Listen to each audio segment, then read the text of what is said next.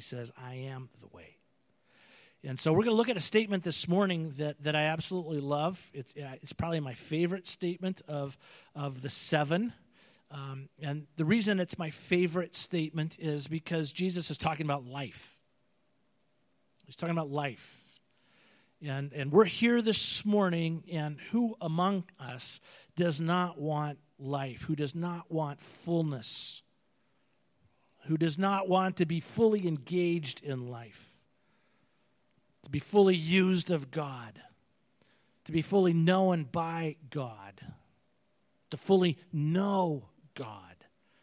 And so what we're talking about here this morning is this incredible statement in John chapter 6, and I'm going to invite you to turn your Bibles there, and we're going to look at the entire first part of that chapter because it all fits together.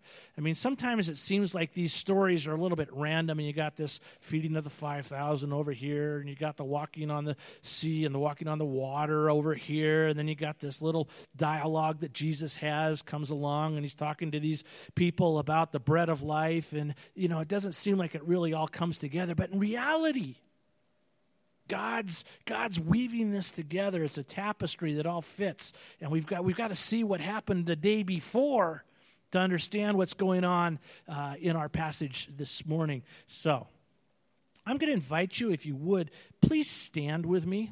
I think it's good when we're reading God's word. We're just going to stand together, and we're going to look at John chapter 6, and we're going to begin in the 22nd verse, and I'm going to cut it off at the 35th verse because we could go all day on this passage. But John chapter 6, verse 22 through 35. On the next day, the crowd that remained on the other side of the sea saw that there had been only one boat there, and that Jesus had not entered the boat with his disciples, but that his disciples had gone away alone. Other boats from Tiberias came near the place where they had eaten the bread after the Lord had given thanks. So when the crowd saw that Jesus was not there, nor his disciples, they themselves got into the boats and went to Capernaum seeking Jesus. You got to hang on to that word, seeking. When they found him on the other side of the sea, they said to him, Rabbi, when did you come here? And Jesus answered them, Truly, truly, I say to you, you are seeking me, not because you saw signs, but because you ate your fill of the loaves. Do not work for the food that perishes.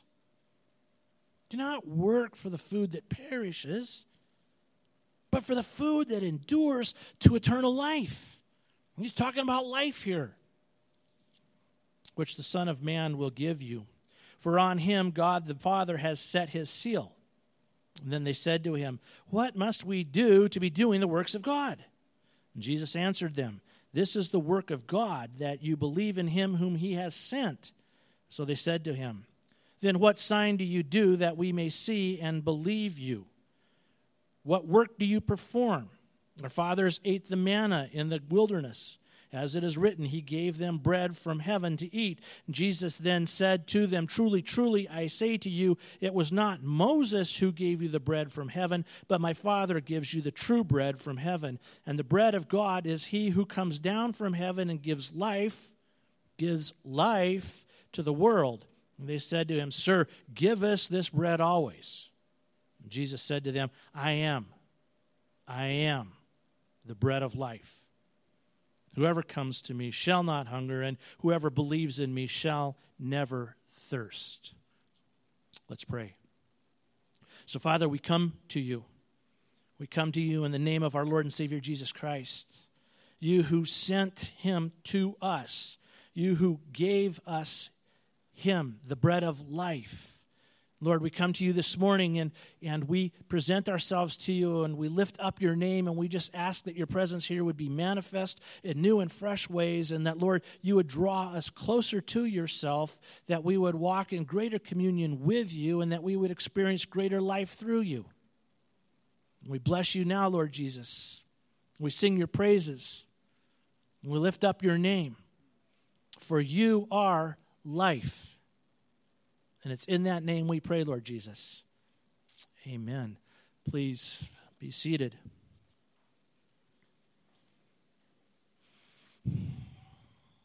So, got to get the background in here just a little bit. First part of chapter 6, first 15 verses or so. Jesus, he's out in the countryside. There's this crowd of people that come. There's at least 5,000 men, so there's more men and women and children. So we're talking maybe 10, 15, maybe even 20,000 people are gathered around on the countryside. And this is the day before our passage. This is the day before the passage that I just read. And they're all out there, and Jesus has compassion on them. He sees that they need to be fed, they need to be taken care of. And so we have the great story, the great encounter, the great epic story of Jesus feeding 5,000 people. He just takes a few loaves of bread, a few fish, and he multiplies it. And he gives them life, and he feeds them, and he sustains them, and he meets their need. Later in the day before, it's evening now. Jesus has gone away. This is verses 16 through 21. Jesus has gone away. Evening come. His disciples, they go down to the sea. They get into the boat, and they start across the sea to Capernaum. This is the Sea of Galilee, and they're going across the sea to Capernaum. Jesus, he stays behind. It gets dark. Now he decides that he's going to go catch up. And we have this incredible story of the sea becoming rough. There's strong winds that are blowing. The disciples, they're rowing, and they're trying to get across the sea. And here comes Jesus out for an evening stroll. On the water.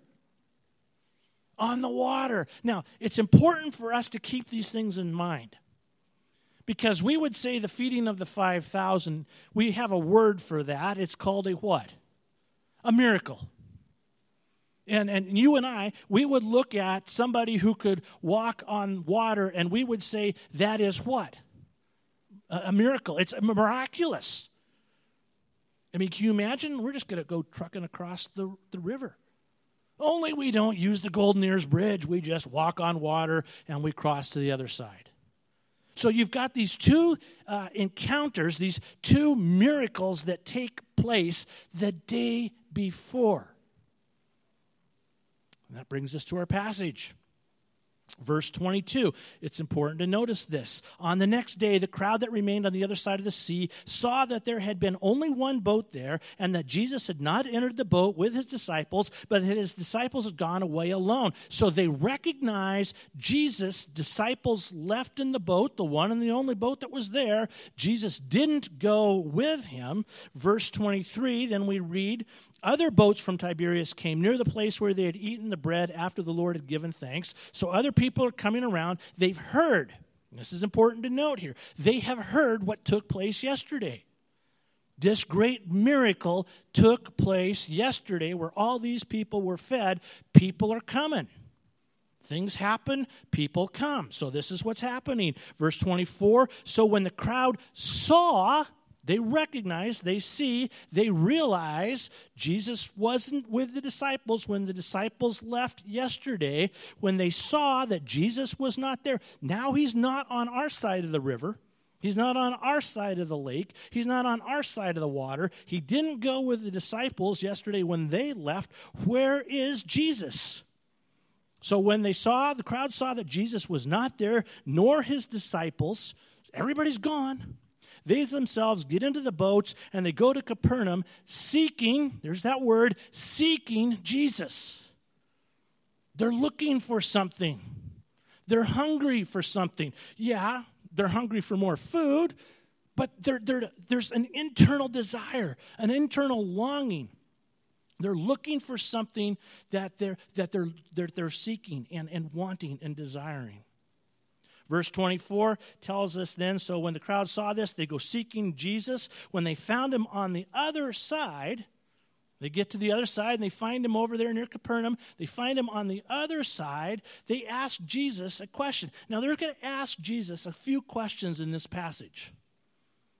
And they're just trying to get some answers, and they're trying to figure some stuff out for themselves. They're trying to figure out just exactly who Jesus is. And so they ask him some questions. First question out of the bat, verse 25. When they found him on the other side of the sea, they said to him, "Rabbi, when did you come here?" Now, I'm going to submit to you, they're missing the big picture. They're not grasping the big picture. When did you come here? Wouldn't a better question be, how in the world did you get over here?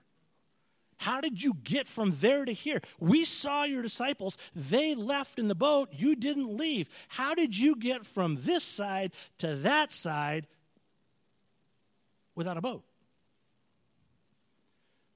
So they recognize that something's happened. They're recognizing that there is this thing that has taken place. They don't know it. They don't understand it. They can't quite comprehend it, but they see that something has taken place. And so they ask him this question, "Rabbi, when did you get here?" Who cares when Jesus got there? The real question that I want, how did he get there? Well, we know how. John records it for us. They're trying to figure all of this stuff out. Verse 26, notice what Jesus does, though. Jesus answered them, "Truly, truly, I say to you, you are seeking me." There they go again. He's acknowledging their hunger. He's acknowledging their desire. You are seeking me, not because you saw signs, but because you ate your fill of the loaves. Catch this. You're seeking me not because you saw signs. What are the signs that they saw? Feeding 5,000 people, 5,000 plus people. That's a good sign. They recognize that something's happened with this whole getting from one side of the lake to the other, one side of the sea to the other.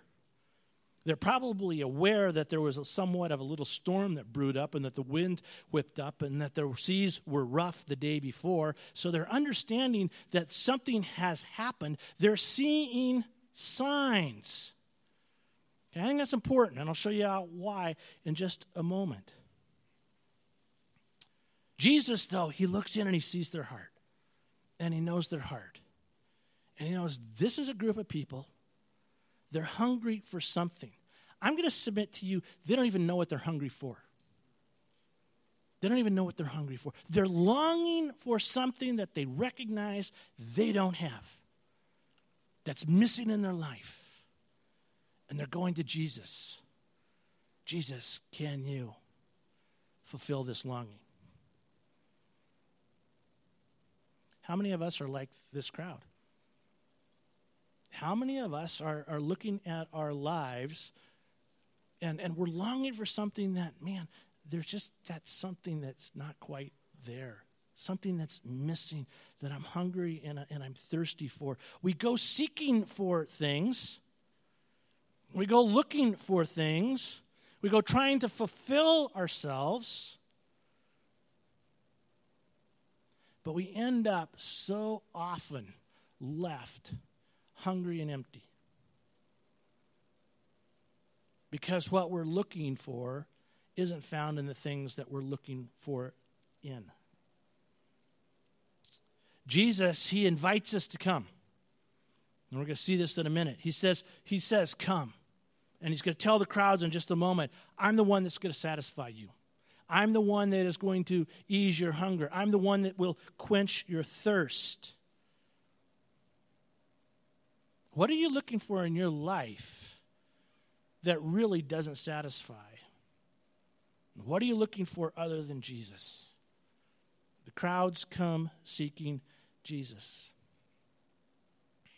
I think sometimes, too, and I think the crowd here is maybe a little bit like this. They look at Jesus, and they see in Jesus what they want to see in Jesus. And not maybe necessarily who he reveals himself to be. Who he really is. Sometimes I think that we want Jesus to be who we think he should be. We want him to fit our agenda rather than maybe the other way around where we fit his agenda. We want him to be who he is, but who we think he should be. Not who he claimed to be. not the one who he shows himself to be. We don't get to pick and choose with Jesus. He either is everything that he says he is when he declares, I am the way, the truth, and the life. I am the resurrection. I am the good shepherd. I am the door. I am the way, the truth, and the life. I am the bread of life. He either is that or he isn't. See, we don't get to just pick and choose and say, well, I like the fact that he's the bread of life. I like the fact that he is the good shepherd. But this whole idea that he is the way, the truth, the life, that's kind of exclusive. And we don't live in an exclusive day and age. We live in a very inclusive day and age. So Jesus comes along and he's making some radical claims, and we don't get to pick and choose who Jesus is. We can only respond to or reject what he says about himself. There's a great line in the book, C.S. Lewis' book, The Lion, the Witch, and the Wardrobe. You're probably familiar with it. You know the story. These young kids, they go into this mystical land, and they're exploring in this land, and they meet these incredible creatures, and there's one little girl, her name's Lucy, and she actually is kind of the one that's leading her older brothers and sister, and they're exploring this land, and they run across these creatures, and one of the creatures is Mr. Tumless. And they've met Aslan. And Aslan is the Christ figure, the Messiah, the Savior. He's Jesus in the story. He's the great lion. Sacrifices his life. Mr. Tumless and Lucy are having a conversation, and Mr. Tumless says to Lucy about Aslan, he's not tame. And Lucy responds by saying, yeah, but he is good. He is good. How many of us want to tame Jesus? We want to be able to put Jesus in our box. And Jesus doesn't allow us to do that. Jesus is Savior, but he's also Lord. He's the one who lifts us up and gives us life. He's not the genie in the bottle that we could just get to bring out every time that we have a wish or a demand. Jesus is good Savior, but he's not tame. So, we're having this conversation. When did you get here? Jesus says, do not work. He says in verse 25, or verse 26, you're seeking me not because you saw signs, but because you ate your fill of the loaves. And then verse 27, he says this, do not work for the food that perishes, but for the food that endures to eternal life, which the Son of Man will give to you. So, there is food that will lead to eternal life, which he will give to us, and he is telling you and me, work for it. Strive for it. Apply yourself to it. And he's looking for us, and he's inviting us to life, and he's calling us to life, and the way to life is to believe, to work for the things that are of God.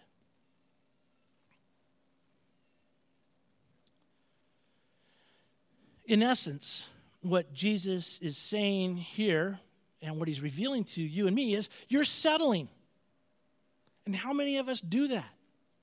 We settle for the things that do not really give life. We want God, like the crowd in this account, to satisfy our desires, but we're focused on the temporal things. We're focused on the things that are here and now. We're only focused on what will make us feel good at this moment, and we're missing out. And here's what I think is so important for us to realize. We're missing out on life and what God wants to do and what God is doing and how he is working. And how he is giving us life. So he invites them. Work for the food that does not perish, for the food that endures to eternal life, which the Son of Man will give to you. Jesus was forever exhorting his followers to do this. He's forever exhorting his followers to something more, to something deeper, and to something richer. Matthew chapter 6, verses 25 through 34, Jesus told his followers what? Do not be anxious about your life, what you will eat or drink, about your body, what you'll wear. Don't be anxious about that. Those are all important things. He's not dismissing them. We need to be worried about no, he said don't be anxious about them. We do need those things. They are important. But Jesus says this, he says, seek first, what? The kingdom of God and his righteousness, and all these things will be added to you. See the difference? What are you seeking after? What are you striving after? What are you running for? What are you working so hard for? Jesus invites you to something deeper, where he invites you to seek first his kingdom and his righteousness, and these things, they are added to you. Don't work for food that perishes, but for food that endures to eternal life, which the Son of Man will give you.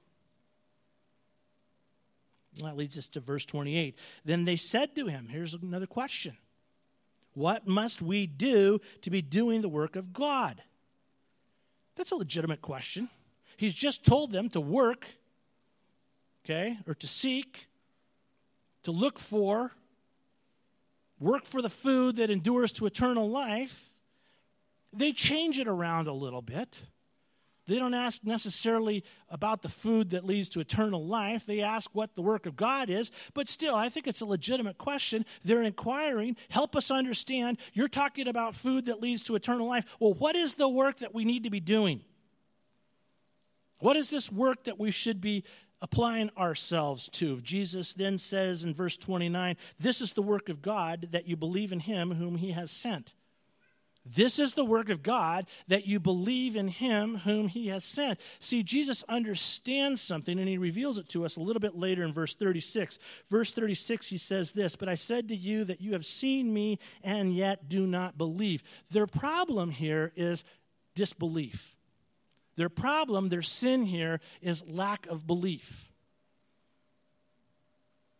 Jesus understands this. Jesus recognizes this fact. What must we be doing to do the works of God? This is the work of God. Believe. Believe. In essence, the crowd has asked Jesus, what do we need to be doing that God requires of us? And Jesus answers, believe. Believe in him whom God has sent. That's what's required for salvation. The Apostle Paul wrote it this way, Romans chapter 10, verse 9, because if you confess with your mouth that Jesus is Lord and believe in your heart that God raised him from the dead, you will be saved.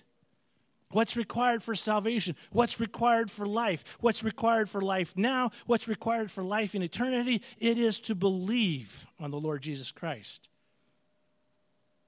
I think there's a misconception in our world today about belief. I think there are a lot of people who think belief is something that just happens. It's kind of like osmosis. Let me suggest to you that belief is work. And it's not like this is some trick of the translation from the Greek to the English. Jesus actually uses the word in the Greek for work, for labor. You go and look up the definition, and it's the word labor. You have to apply yourself to growing in faith, walking in the ways of the Lord, standing firm in faith, putting on the armor of God, keeping watch over ourselves lest we're tempted, sowing and reaping. This is the work of faith. This is the work of believing. It's coming to Jesus, and it's receiving life that he gives, and it's believing that he is who he says that he is. I am the way, the truth, and the life. I am the resurrection. I am the good shepherd. I am the door. I am the bread of life. Now, I understand faith is a gift of God. Sanctification, that process of growing to be more like Jesus, it is a gift of God, but don't ignore the gift. Don't ignore the gift.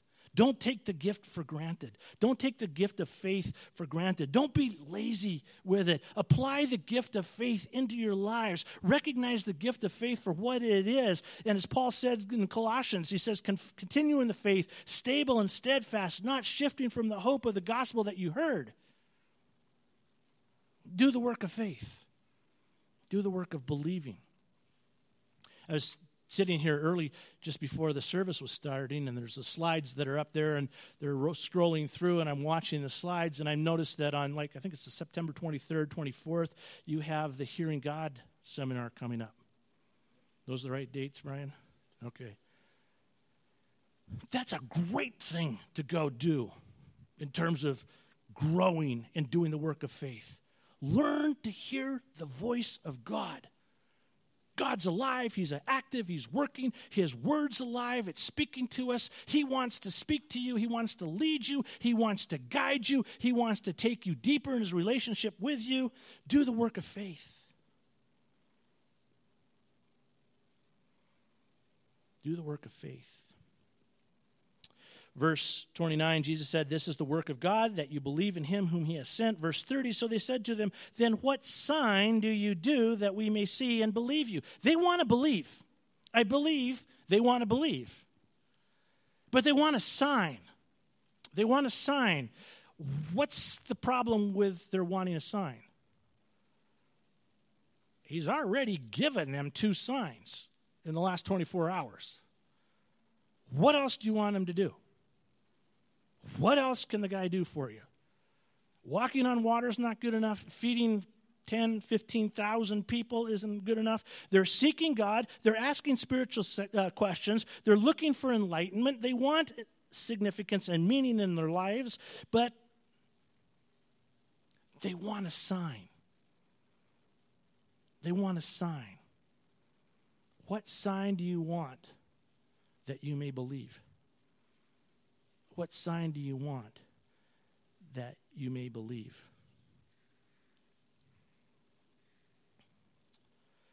Earlier in John's account, the gospel here, John records numerous occasions, numerous times where Jesus healed people, where he taught people, he ministered to people. But here the crowd still refuses to believe. I think in our world today, we're kind of like these people in the secular world. We're kind of like these people. There are people that are fine talking about Jesus. They're not Christians, but they like Jesus, the man. They're good talking about Jesus, the teacher. They'll even listen when we talk about Jesus and his moral authority. But you talk about the exclusivity of Jesus, and no one wants to hear this. Talk about the fact that no one comes to God except through Jesus, that he is the only way to God. And people will think that you're narrow-minded and bigoted. Talk about the miraculous of Jesus, the things that he did, and people think you're crazy. You talk about the resurrection. You talk about the resurrection, and they'll dismiss you out of hand. People are always wanting proof, always wanting more. The crowd asks for a sign. Verse 31, listen. Our fathers ate the manna in the wilderness. It is as it is written, he gave them bread from heaven. So now they're giving Jesus an idea of the sign that he should give them. Now, in their defense, that's fair. The Jews understood that when the Messiah would come back, there would be this miraculous sign of manna. You remember the story. It's back in the book of Exodus. We've got Moses, who leads the people of Israel out of Egypt, parting of the Red Sea, 10 Commandments, Mount Sinai, wandering in the wilderness, manna from heaven. There's this miracle that comes. The miracle, the manna from heaven, is a sign of who Moses is and God's hand upon Moses' life. And so they're referring back to this account, this incident that took place in their history thousands of years beforehand. We don't know what the manna was. The word manna literally means, what is it? But Exodus 16, verse 14, tells us that it was a fine flake like frost on the ground. Every morning, except for the Sabbath, the Israelites would get up and they would go collect manna for each day. So the Jews come to Jesus and they remind Jesus of this account, this historical incident that took place thousands of years before. And in their mind and in their way of thinking and their understanding, they're looking for something like this to happen again today, because that's what they believe the Messiah will do. They're saying, show us the manna. Show us the manna that we might believe. Well, they set Jesus up. Jesus understands the Scriptures far better than they do. So in asking for another sign, what they do is they set Jesus up for the big reveal. Verse 32, Jesus then said to them, "Truly, truly, I say to you, it was not Moses who gave you the bread from heaven, but my Father gives you the bread from true bread from heaven. For the bread of God is he who comes down from heaven and gives," there it is, "life to the world." And they said to him, "Sir, give us this bread always." And Jesus said to them, "I am the bread of life. Whoever comes to me shall not hunger, and whoever believes in me shall never thirst. I am the bread of life." There's actually a lot going on here in this passage, but for the sake of time, I'm just going to get down to that little statement, I am. And you've probably already looked at it, and you probably already understand it, but just as a way of reminder, we know what happens and where this statement is referring to and what it's referring back to. And Jesus is taking them back to the same history that they've just quoted him. He's taking them back to Exodus chapter 3, where Moses, who is the shepherd that will lead them out of Egypt, he's out in the desert tending his father-in-law's flock. And he has an encounter with a burning bush. And in the burning bush, God tells Moses to go and take the people of Israel and to lead them out, to lead them from slavery, lead them into freedom, lead them into life, lead them to the promised land. And Moses, he says to God, the people, they're going to want to know by what authority I am supposed to be doing this. Who do I tell them sent me? And God says to Moses, I am who I am is my name. I am.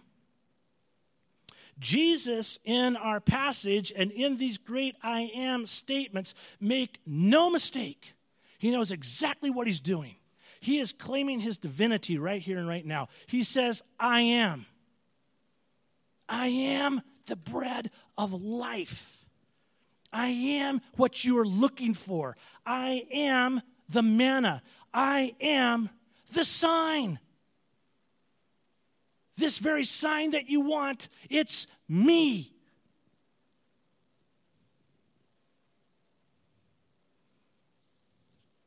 He's the bread of life. And I'm not going to go over all of the different I am statements, but he is the light of the world. He is the door of the sheep. He is the good shepherd. He is the resurrection and the life. He is the way, the truth, and the life. No one comes to the Father except through him. He is the true vine. You are the branches. Whoever abides in him and he abides in them, we will bear much fruit. This is who Jesus is. And here's the thing. Brothers and sisters, you've got to decide. What do you believe about Jesus? Who do you believe he is? There are a lot of people today seeking Jesus, seeking God. And Jesus is saying, I am God. You want to know God? You want life? Jesus is life. He's the life. There's no other way to God. Our sin and our rebellion against God have separated us from him. The penalty for sin, the penalty for rebellion, it's death. God is a righteous and holy God. He's also a loving God. So he sent his son. Jesus says it right here in our passage. This is the work of God, that you believe in him whom he has sent. Jesus coming to earth, he lived the life that you and I were supposed to live, that you and I were meant to live, but we didn't. He died the death for our sins that we were supposed to die, and now we don't have to die. He did all of this so that you and we can know the Father. We can know God. And this relationship that God intended from the beginning of time and that which we broke when we rebelled against him, this relationship is restored. And Jesus, he rose from the grave to life for life that is available to us if we will believe. If we will believe. So who do you say Jesus is? Who do you say Jesus is?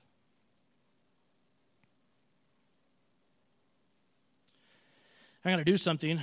Brian didn't know I was going to do this, and nobody knew I was going to do this. I'm going to invite my wife and our 2 daughters to come up here. I've got 2 of our daughters with us. And we're going to do this. This morning, if you're wanting life, you're seeking life, and there's stuff that's going on in your lives, in your hearts, I'm just going to invite you to come up, and we want to pray for you. We want to pray over you. We want God to speak into your life and just to reveal things to you about what he's doing and who you are and who he's calling you to be. So I'm going to invite you guys to come on up. You can play music. No pressure. But come. You want life? Come. Jesus invites you. Come. You want to come on up? So this is my wife, Diane. You may have seen her before. This is our oldest daughter, Alexa. This is our bonus daughter, Lindsay. We have 2 bonus daughters in our family. And so we would love to pray for you as we're just worshiping. What's God doing in your life? What are those areas that maybe we could pray over for you? Where does he want to take you deeper with himself? Is there any area of your life that you're longing? There's a longing and an emptiness. Or maybe God's preparing you and preparing your heart for something greater. Something that he wants to do in you and to be doing through you. And he wants to take you to a deeper place with him. A place of fullness. I'm going to invite you to stand, and as we just sing, we're here. We're going to go into a time of communion in a moment, but truthfully, now's the time to commune with God. Now's the time to hear from God.